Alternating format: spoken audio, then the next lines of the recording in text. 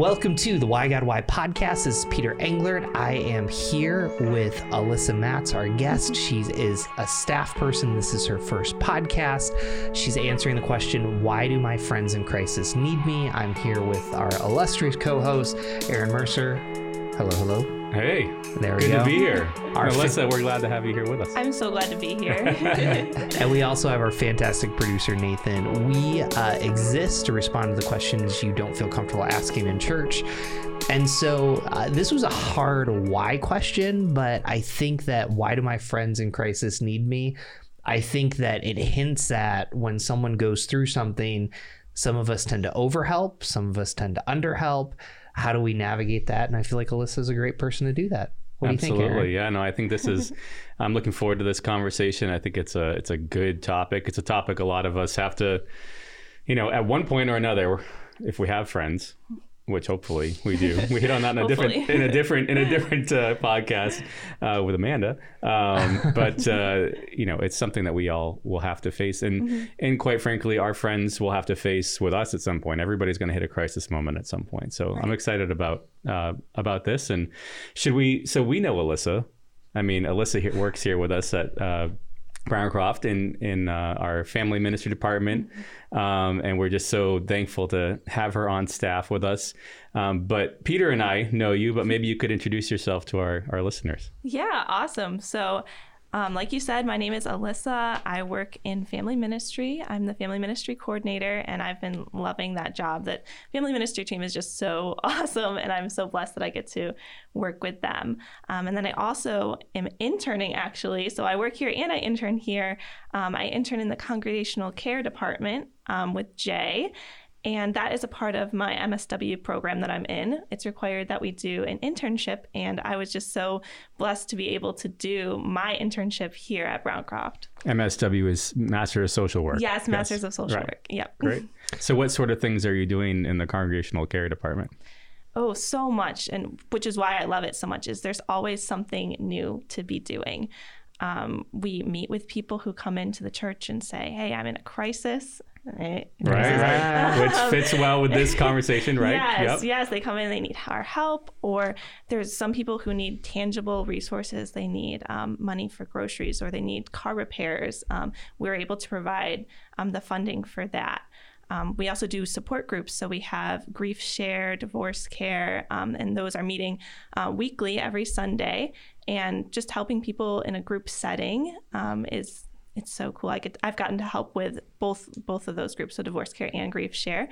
We do Senior Connections, which is for elderly people in our community and in our church, 65 and older, and they meet once a month too. So there's just so much stuff going on in congregational care, and you never know what a day is going to look like because it depends on who walks through the door or who calls you or emails you, and it's been so exciting and fun. And man, between family ministry and the care work that you're doing, you're meeting people at all stages of life, and I know Peter and I, we both have kids that you take care of on Sundays. You make them feel greeted and welcomed. You're also helping out the teenagers that we have here in our youth program, and man, you get to see people at all moments, and probably get to see friends needing to deal with crises at all points. So I'm going to throw it to Peter and let him ask, because he's got something on the tip of his tongue here. No. We're, we love it. So when do you think was the first moment that you kind of said, I want to get involved with people in crisis? How old were you? When was it clicking that this is something that you're passionate about? This is a good question, Peter. For me, my story on how I even got into the field of social work began when I was a freshman in high school. I went on a missions trip to Haiti with my small church back in Akron, New York, near Buffalo.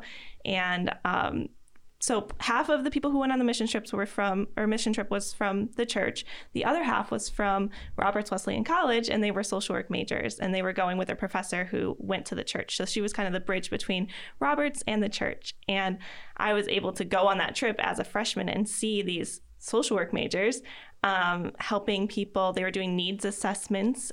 They were seeing what the people in that small village in Haiti needed.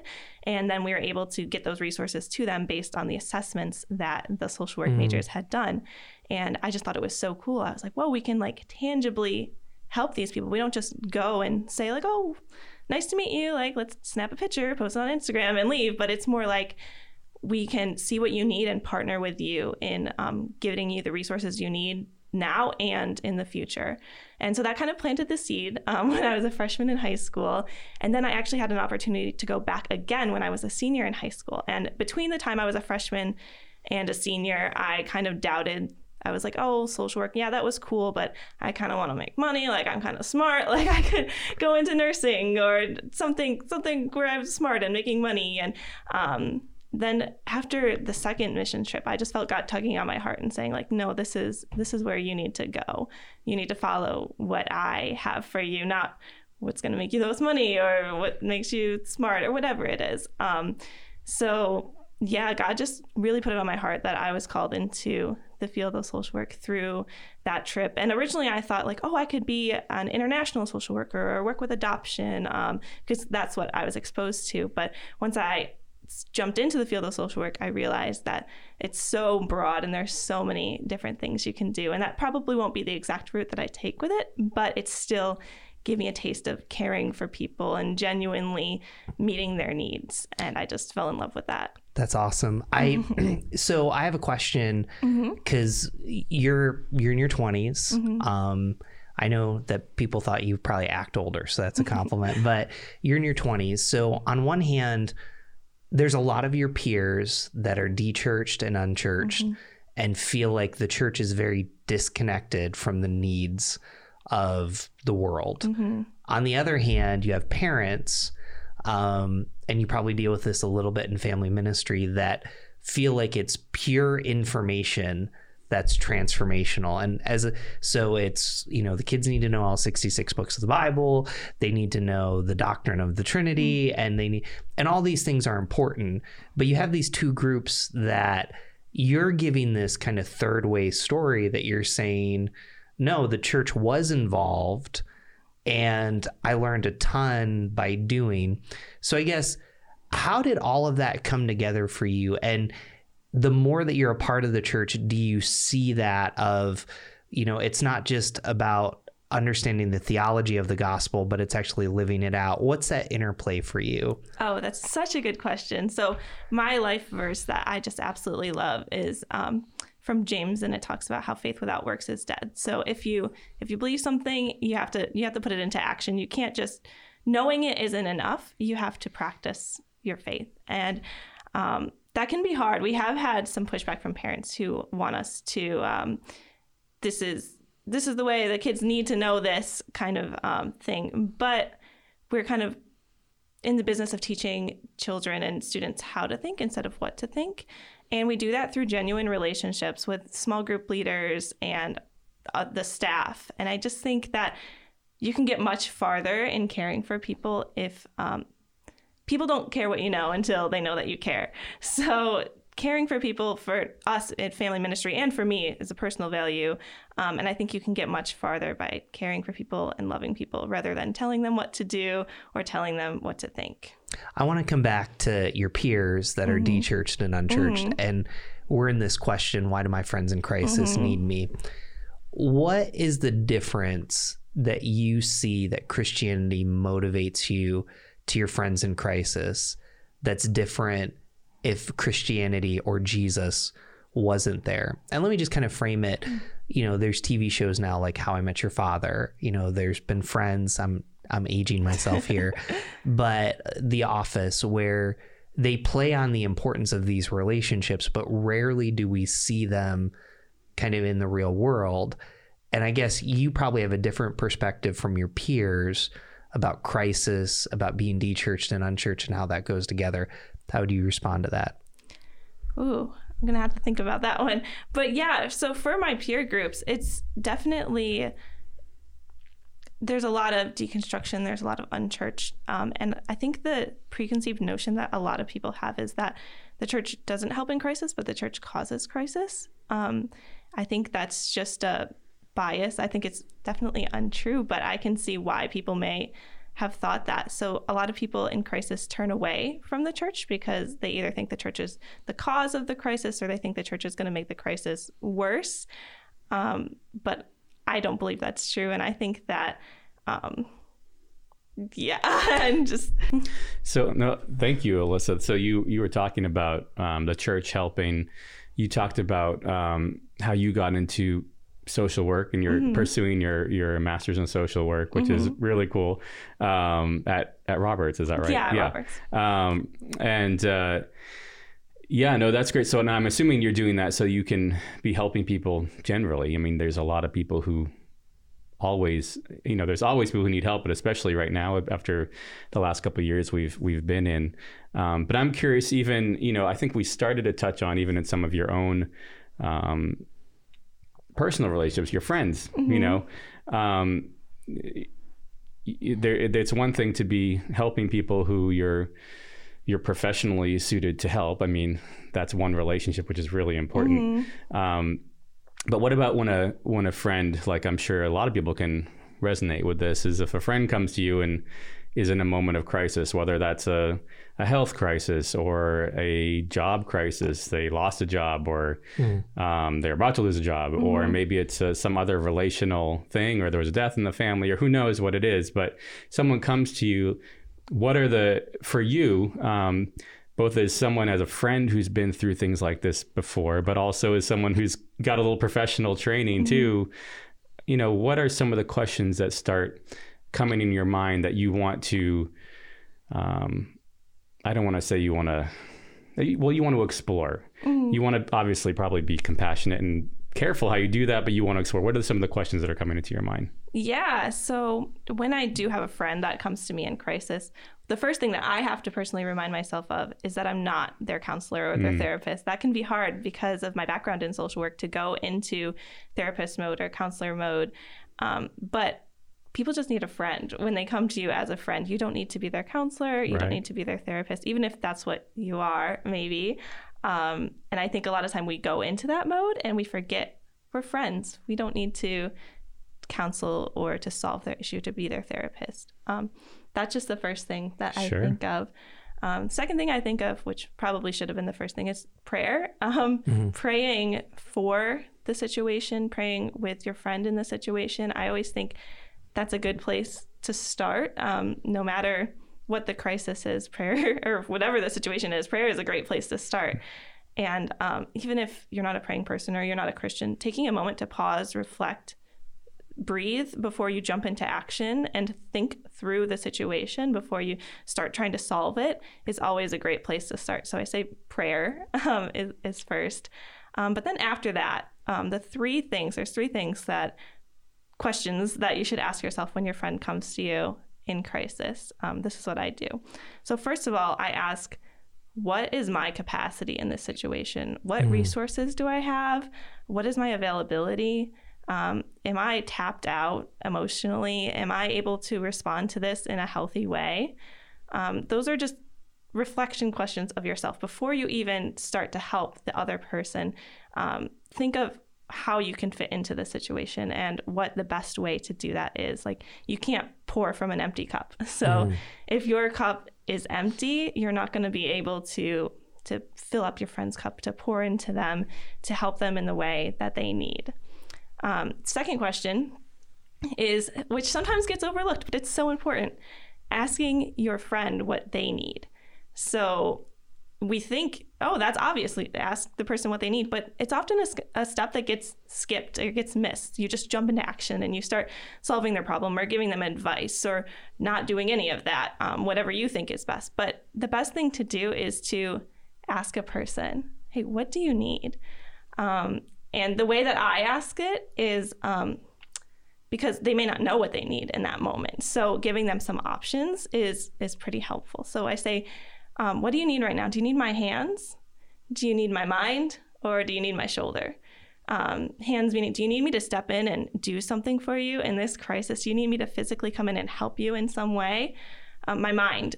Do you need advice? Do you need me to tell you what to do? Do you need me to tell you some resources or some information that I know that can help you?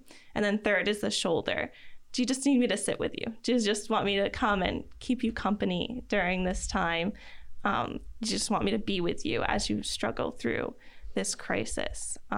So those are 3 questions that you ask your friend in crisis. And then the third thing you want to do is kind of create a Venn diagram. So look at your capacity to help, look at what your friend needs, overlap it, and see where those things meet. And that's the gold right there. That's where you want to, what you want to do. That's where you want to be.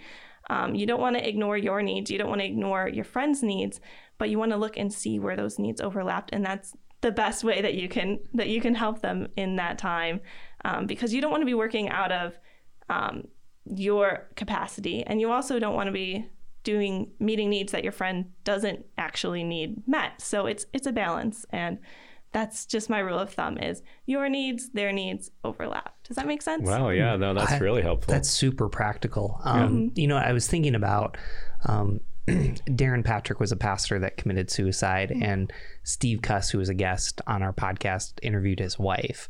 And because the second question that you asked is the one that we always struggle with. What do you need? And it's like, in some ways, it's a cop out to say, hey, what do you need?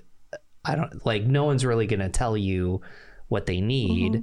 But, one of the things Amy said that I just want to get your thoughts on was, Amy Patrick, she shared how the friend said, hey, Amy, my daughter would really love to ride with your daughter to sports practice. And so it was almost a way of kind of telling her, I know you need this, but I need you to get this perspective that this is actually helpful for me. Because I think that's the second question is where we kind of get lost. Besides that strategy, are there any other strategies that you've seen that work, that when someone's in crisis? Because I think the danger is you overdo, or the danger is you're like, well, I asked, they said no, and that they're like bailing water. Right. Yeah, that is, as Christians and as people, we tend to either overhelp or underhelp, like I think you said before. And that can be a very dangerous thing, because if you're overhelping, you're not actually helping the situation. If you're underhelping, you're not actually helping the situation either. So it's all about finding the balance between what the person needs and what's too much. One thing that I would say as just a general rule of thumb is just show up, whether that is in person or through texting or giving someone a phone call. Just be there for that person. It means more than you know. You may not think that they want you to be there, even if you're just sitting in silence next to someone who's going through a crisis. Just having that connection to someone is so important. There's a quote by Brené Brown, and she says, it's so good. She says, I have it right here actually on my phone. She said, rarely can a response make something better.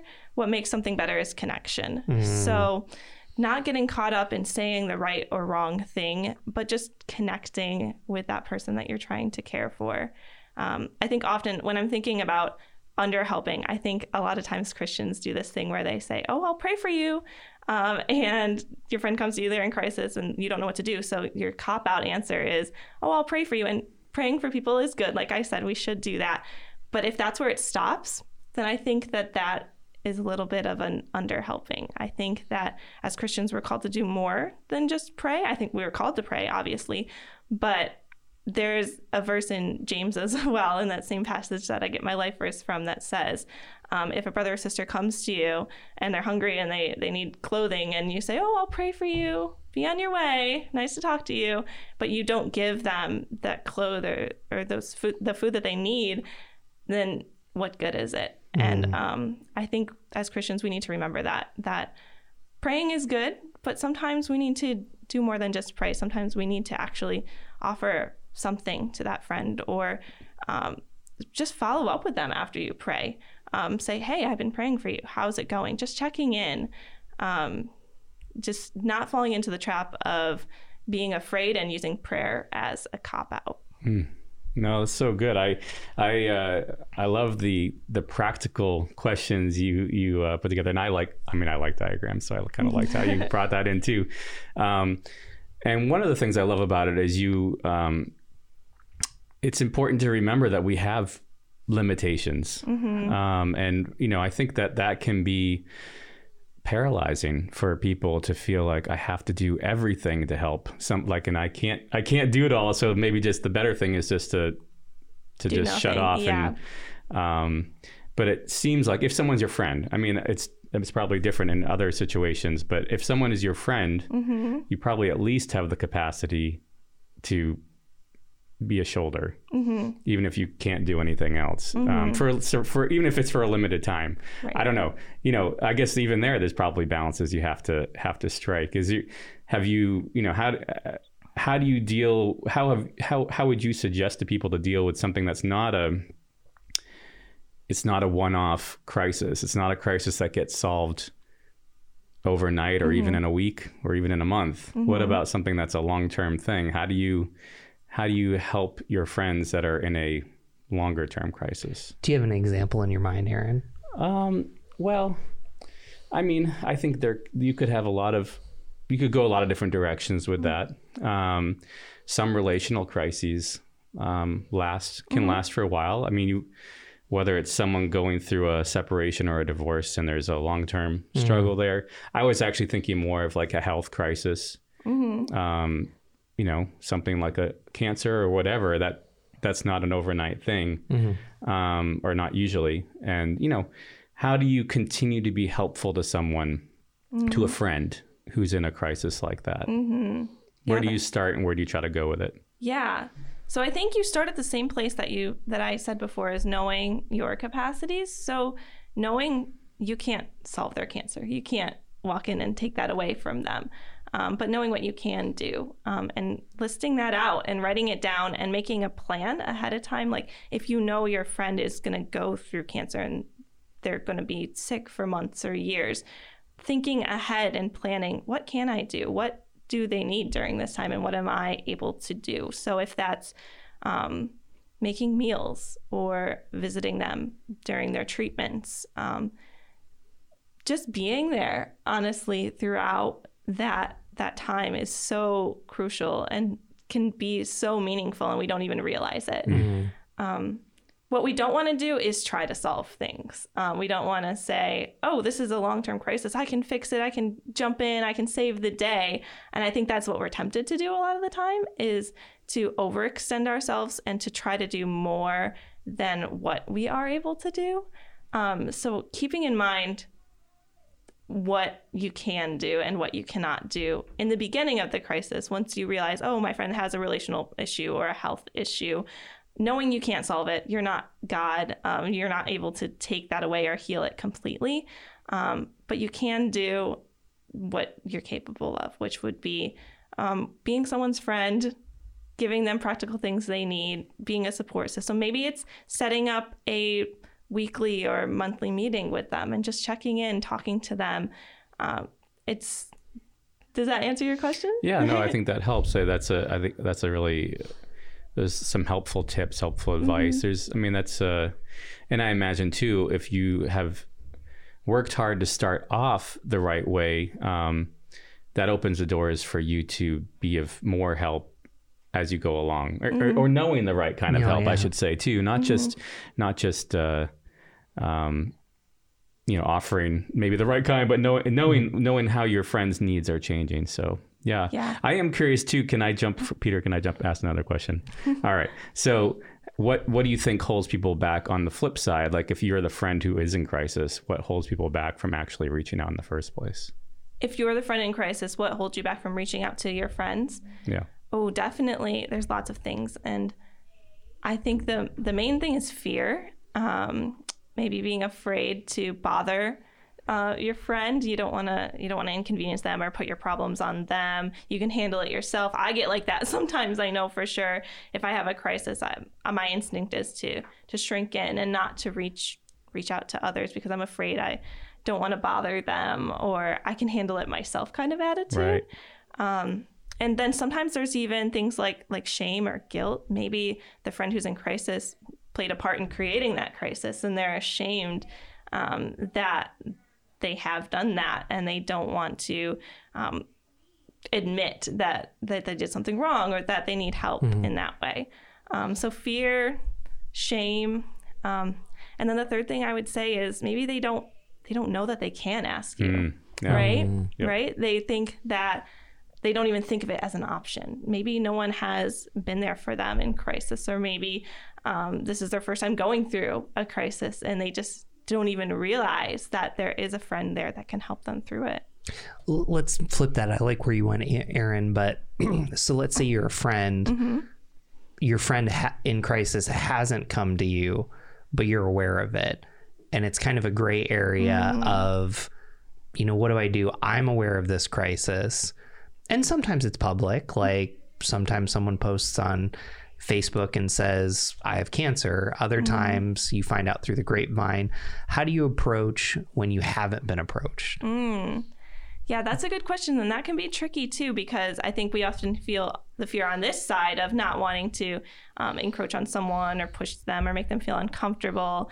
But I don't think it's a bad idea to reach out to a person who's in crisis. Obviously, you don't want to do it in an unhealthy or a weird way where you're like, hey, I heard you have cancer and I haven't talked to you in 5 years, but you know what I mean? Like, you want it to be organic and you want it to be genuine. If you feel compelled to reach out to somebody who is in crisis, it should come from a place of actual concern and empathy for that person, not from a place of feeling like it's required of you, or you have to, or you want to be the hero or whatever it is. So it definitely needs to come from a place of empathy. And then from there, be gentle with the person. You don't want to alarm them or scare them, but connect with them first. Just like Brene Brown said, it's not about saying the right or wrong thing. It's about developing a connection with a person and caring for them. So showing them that you care about them beyond what their crisis is, if that makes sense. Yeah. Like, I care about you as a person, not only when you're in this crisis, but I cared about you before and I care about you after it's over. I think an occupational hazard as a pastor is, and I don't know if you've been through this, like I'll get on the phone or email with someone that's in crisis and it's almost like, well, why didn't you know? And it's like, I can't read minds. Right. So, and I also too think, you can't read minds? I can't. Are you sure? Man. Good thing you can't read my mind right now. Well, that means we have to bring Robin on for another podcast because she wished I could read her mind. But so, I mean, I think about there's two expectations, like even just a small group thing. So, we have small groups, 10 to 12 people, and, this person will say, hey, I'm in this crisis. And then they have expectations, but they're not communicating them. So I kind of put a little bit of the responsibility on the person in crisis, because it's like, you want something from the group, but then I also put the expectations on the group too, because it's like, at the very least, you talked about doing a plan. What I do when I find out someone's in crisis, I have an initial conversation. If there isn't anything I can do right away, I put in my phone, hey, I'm going to follow up with you in a month, or a week, just depending on it. So I kind of look at both sides. Number one, if you're in crisis and you have expectations, I think it's so important to share that. But number two, friends, small group, like you need to kind of at least enter in to kind of say, hey, what does support look like? We can set up the meal train. We can do this. And I think sometimes people just kind of feel, I don't know, helpless. I don't know. So I guess we can't read minds, but we have to create the safe enough environment to have those conversations too. Yeah, that's so true. It's a two-way street. I think the person in crisis, not that we want to put all the responsibility on them, but like you said, they are responsible for letting the people who are helping them know if they're doing too much or too little, which they may not realize in the moment in the crisis, but being prepared or talking to someone maybe before a crisis happens. Not that you can predict a crisis, but knowing them and knowing their style and their love language and how they feel best served is super helpful. So then when they do get to that crisis, the person who's caring for them knows, well, I know that this person feels loved in this way. And they can kind of think back to that because the person in crisis may not be able to tell them exactly what they need during that time. But it is a two-way street. I think that while more responsibility is on the person caring for the other person, I do think there's a little bit of responsibility on the person in the crisis to let others know what they need and what best fits their situation. No, go ahead. I think that's a really, I think that's a good point. There's a two-way street there. I love that we're even talking about the people like Peter who puts it on his list, to contact the people who have already made the effort to get into that situation in the first place. Because it seems to me like, especially, we all have we keep ourselves too busy. We did another podcast on that recently, right? Yeah. People staying too busy with our calendars that was to Jen Paul, Michael. Yeah, Michelle. Sorry. Man. Oh no, it's okay. Sorry about that. So right here, Jen. She'll forgive me for that, I think. So, but we stay so busy that it's easy to either not even see a need or maybe not want to see it. I don't know. Like it's easy to feel like if I even put myself in as a shoulder, that's going to draw me in too much. I don't know.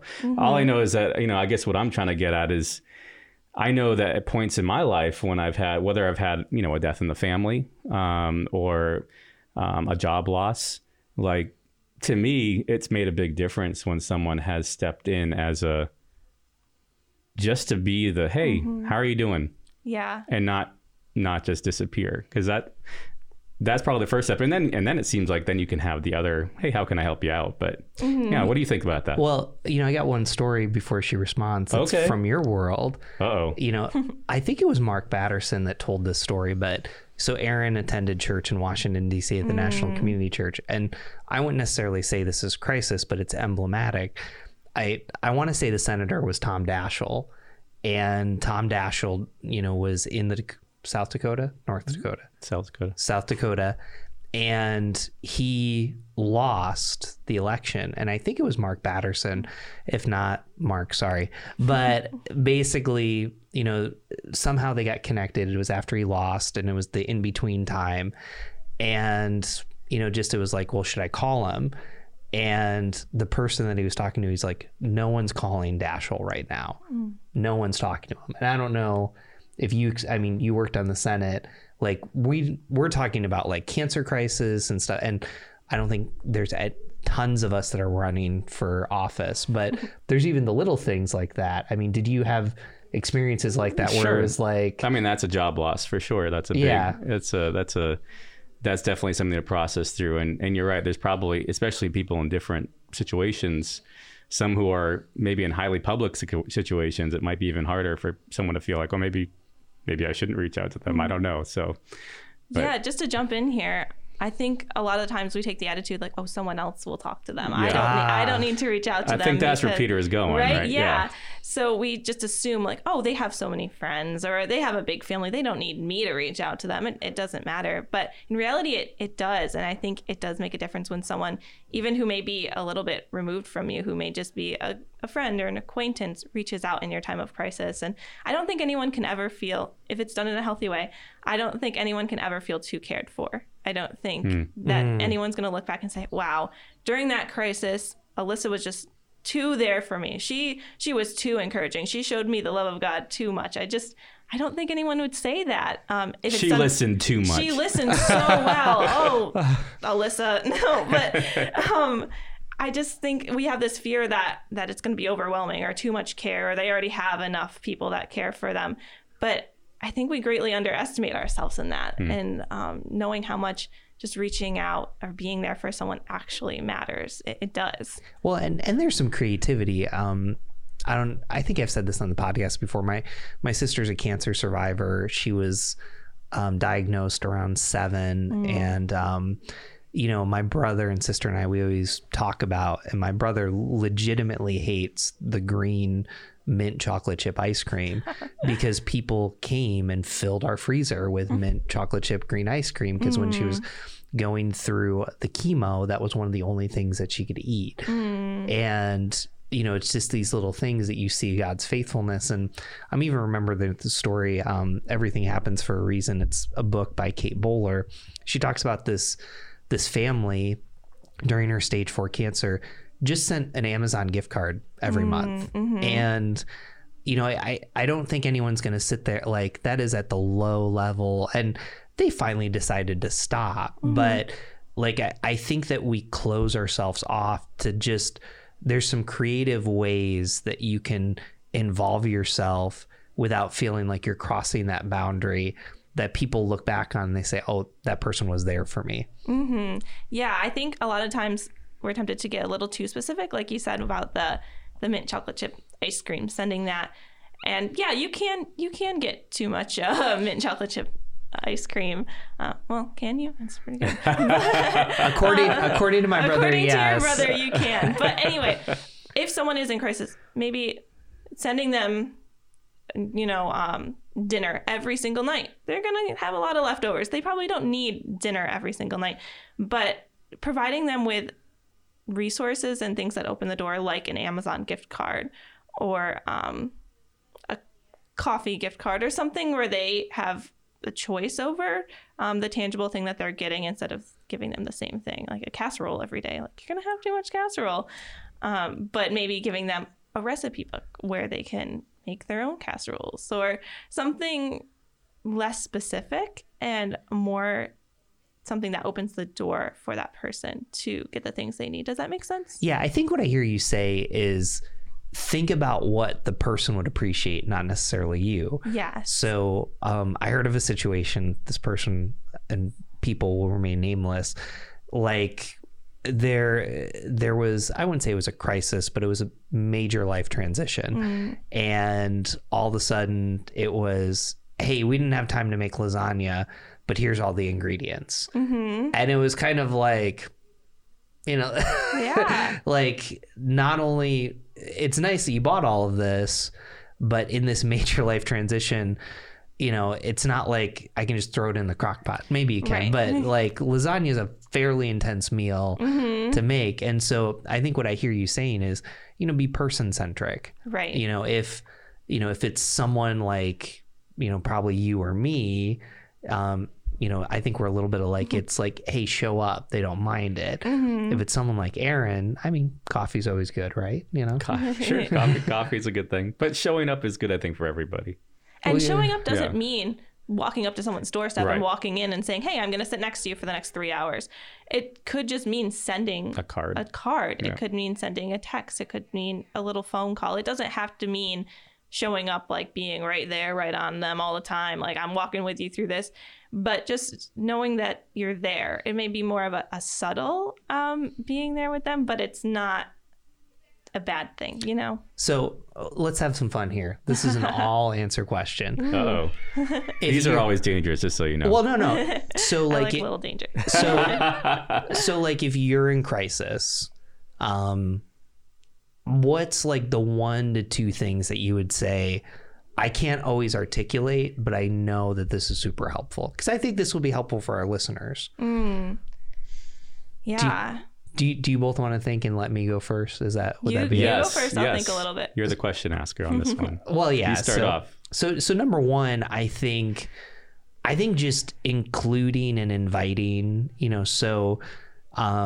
depending on whether it's I'm sick, and that's what's hard. Like, so showing up physically is a big deal, but say I'm going through something, like if we're recording this during March Madness, to say, hey, come over and just watch the game with me. That's huge. I think the second thing too is, like, I wouldn't say my love language is acts of service, but when I'm really stressed in crisis, like, serving is huge. So if someone came to my house and just mowed the lawn, or if someone came in, I'm very touched by, like, my next door neighbor. We had a bad morning with Haley and Lucy, and, Lucy was up at 5:15. It snowed like 4 or 5 inches. He just like, and I didn't know how to receive it because I'm an Enneagram 2. Maybe we'll get there, but like, he just blew my driveway. Wow. And so, like, I think when I'm in crisis, depending on what it is, most of the time, number one, it's how can you be physically present? And we don't need to talk about what's going on. But then number two, it's, how can you take some of this stuff off my plate that I'm not naturally wired to do? So that's what I'd say. Do you want me to go, or do you want to go? I just kind of want to echo exactly what you said was probably going to be my answer. Okay. I thought back to a time in college. I had a mini health crisis, and 3 of my best friends just showed up within a week and just hung out with me and just were like, hey, let's just talk. Let's get ice cream. Let's go shopping. And it was just so fun. I just remember so vividly when they texted me and said, hey, I heard about what was going on. I want to hang out. And just having someone there with me just made things so much better. I think my love language is quality time. So maybe that's why I just love being surrounded by people, especially when I'm going through a hard time, because it's really hard to go through hard times alone. So having someone to just step in and say, I just want to be with you. And then also the acts of service too. Sometimes we don't have capacity when we're going through a crisis to do the things that we normally could, like make dinner or go shopping or mow our lawn. So I think, having someone that just does that, it's so good. It's such a blessing. And so I think I agree. I think my top 2 are probably the same as yours. Are you an Enneagram 2 also? I am not. I'm a 9. A 9, okay. Yeah, wing 1. So I got a little bit of a perfectionist and peacekeeper. Wow. All right. Cool. Peter wants me to say what I am, but it's an ongoing thing here. So we think that I'm moving in, accepting a 6, but as a 6, I'm skeptical about it. You think that you're a 6. I don't type people, so. Okay, that's good. That's good. That's the way it's supposed to be. I think, I love what you guys said, and I think it shows that different people respond in different ways. For me, I think words of affirmation are important. And to me, I think it depends on the crisis. Like, because there are some times when if there's a crisis, meaning like, there's a health thing going on, or there's a, it doesn't even, maybe it's even like not even necessarily a bad health thing. It could just be that you just had a kid, which is awesome, but it's also sort of it rocks your world. I think that, something like a gift card or food or something that definitely helps. But as far as for me in a different kind of crisis, I think words of affirmation are important, just to know that you're not alone, that people see you still, that they haven't disappeared. Because this world can seem pretty like a lonely place. So I think that's important to, I don't necessarily need to have someone sitting next to me, but more just to send a note. Just, send a text, phone call, whatever, just to say, hey, how you doing? But, that's my thought. Like we touched on all of the 3 things that I said we could offer to our friends: our hands, our minds, and our shoulders. We each kind of picked a different one. So, well, and just as like a homework step, like I would encourage you to go to your friends before they're in crisis, and just to ask which one means the most to you. Yeah. Because I think it's pre-deciding, you can help your friends with you, but they can help you with us. Aaron, words of affirmation, but like, I could imagine showing up at your door, might not be helpful. Whereas, for me, it's like, come on in, I'm a mess and I'm okay. And stuff like that. So I just think it's important, like, hopefully this podcast trains people to have those conversations. Yeah. And just be on the lookout before a crisis happens, get to know your friends, get to know the people around you, and take time to think and to slow down and think, if this person was in a crisis, what would be the best way to help them? And maybe even ask a person, get to know them before the crisis happens, and you'll be more prepared when it does.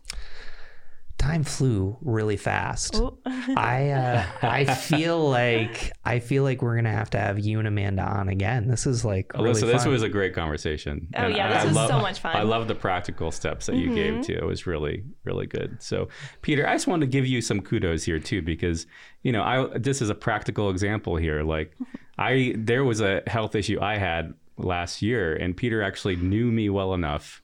That goes to exactly the point. He did not come and want to come in the door. He came by with some food and said, "Hey, here, I'm just getting this for you. I'm going to put it on your doorstep. We'll talk later." So good job. You're modeling the way for the homework assignment you just talked about. So now as an Enneagram 2, there's been times that I've been discouraged and Aaron just shoots the text. So we are real friends in real life. So there we go. So no, I appreciate that. And it's neat as we get to know each other, and even, as we get to know you, like, you have this language now to do that. So this brings us to our last question. I appreciate that. And I appreciate you. All right. So what does Jesus have to say about this topic? So as always, Aaron and I respond to the question, and then you basically clean up our mess. So perfect. There we go. Can do that. So who's going first? Either way. Okay. Go for it. You go first. I think I went first last time.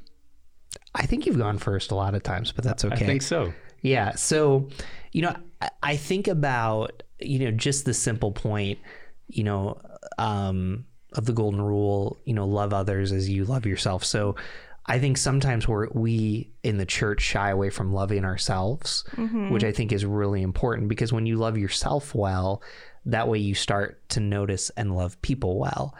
And, I think about even where we're landing, why do my friends in crisis need me? They need you because God placed you in their life. It's not by accident that this person's going through a crisis. And it's just so important. I think what the gospel does is it moves you from doing things for people that make you feel better, like let go and let God, saying comments like that. We didn't even get to those, but saying things that are super unhelpful, or kind of saying, "Oh, I'll just pray for you," because you have to stop and think, hey, this is what I would want. Maybe that's not what this person would want, but what can I do to step in for them to know that they're supported? I'm not going to be able to respond to their issues of deconstruction like in one night. I'm not going to be able to cure cancer. I'm not going to be able to get them a job tomorrow. And we'd love for all those things to be true, but I can show up, and showing up looks like a lot. And I think that that's what Jesus is teaching is, love God, love your neighbor as yourself. I think that that's pretty powerful. Yeah, I think that's really good, Peter. I think we are called to love others, and love others as we love ourselves, like you said. And we need to be, in order to be really loving people, we need to be attentive to what their needs are. I love the idea of you just showing up, and I think that's really important. I do think I think part of showing up, especially as a Christian, is praying for that person. And I will say, I think that there are people who are really good at praying. And when someone who I know is really praying for me, to me, that's really important. And I want to be faithful in that myself also. But, maybe it's show up and pray too, so it doesn't seem like you're just pushing people off. I think Jesus wants us to be showing up for people. What do you think, Alyssa? Yeah, Clean up our mess here. Yeah, no, I liked both of what you said. I thought both of your answers were really good. As I'm thinking about Jesus and how he was there for people in crisis, I think about how so many times he was on his way somewhere, or he was doing something, and people came to him in crisis, and he didn't know them. He didn't have time to prepare. He didn't know their love language, but he was there with them. He sat with them. I think of Lazarus and Martha and Mary, and how they were in crisis. Their brother had just died, and Jesus comes, and the first thing he does isn't fix the situation. The first thing he does is sit with them and cry. And I think we can learn a lot from that, how Jesus showed up to them, showed up with them. And then I also like what you were saying, Peter, to remind me of what you said. Love your neighbor as yourself. Love your neighbor as yourself. There we go. Back to that idea is loving yourself and knowing your capacity, because you're not going to be genuinely helping your neighbor if you are working out of your capacity, if you're trying to pour from an empty cup. So just to wrap that all together is you have to care for your neighbor in a healthy way, and doing that means taking care of yourself as well, because you're just going to hurt them more if you're not helping them in a way that's healthy for you. So crazy. I read John 11 yesterday. So, God does that sometimes. Alyssa, where's the best place people can find you and follow you? So the best place right now is my Instagram. It's @_Alyssa Matz and then another underscore at the end. I do a lot on there. I like to talk to people I have so many internet friends. I love just like talking to people on the internet. So if you like follow me, I do a little bit of writing on there. My goal is to go a little bit deeper into my writing once school is over. So just follow me on Instagram for now, and maybe some more things will come out of that. Just remember us.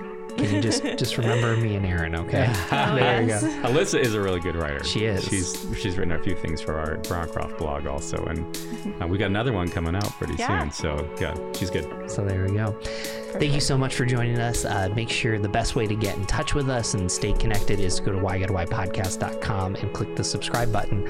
Thank you so very much.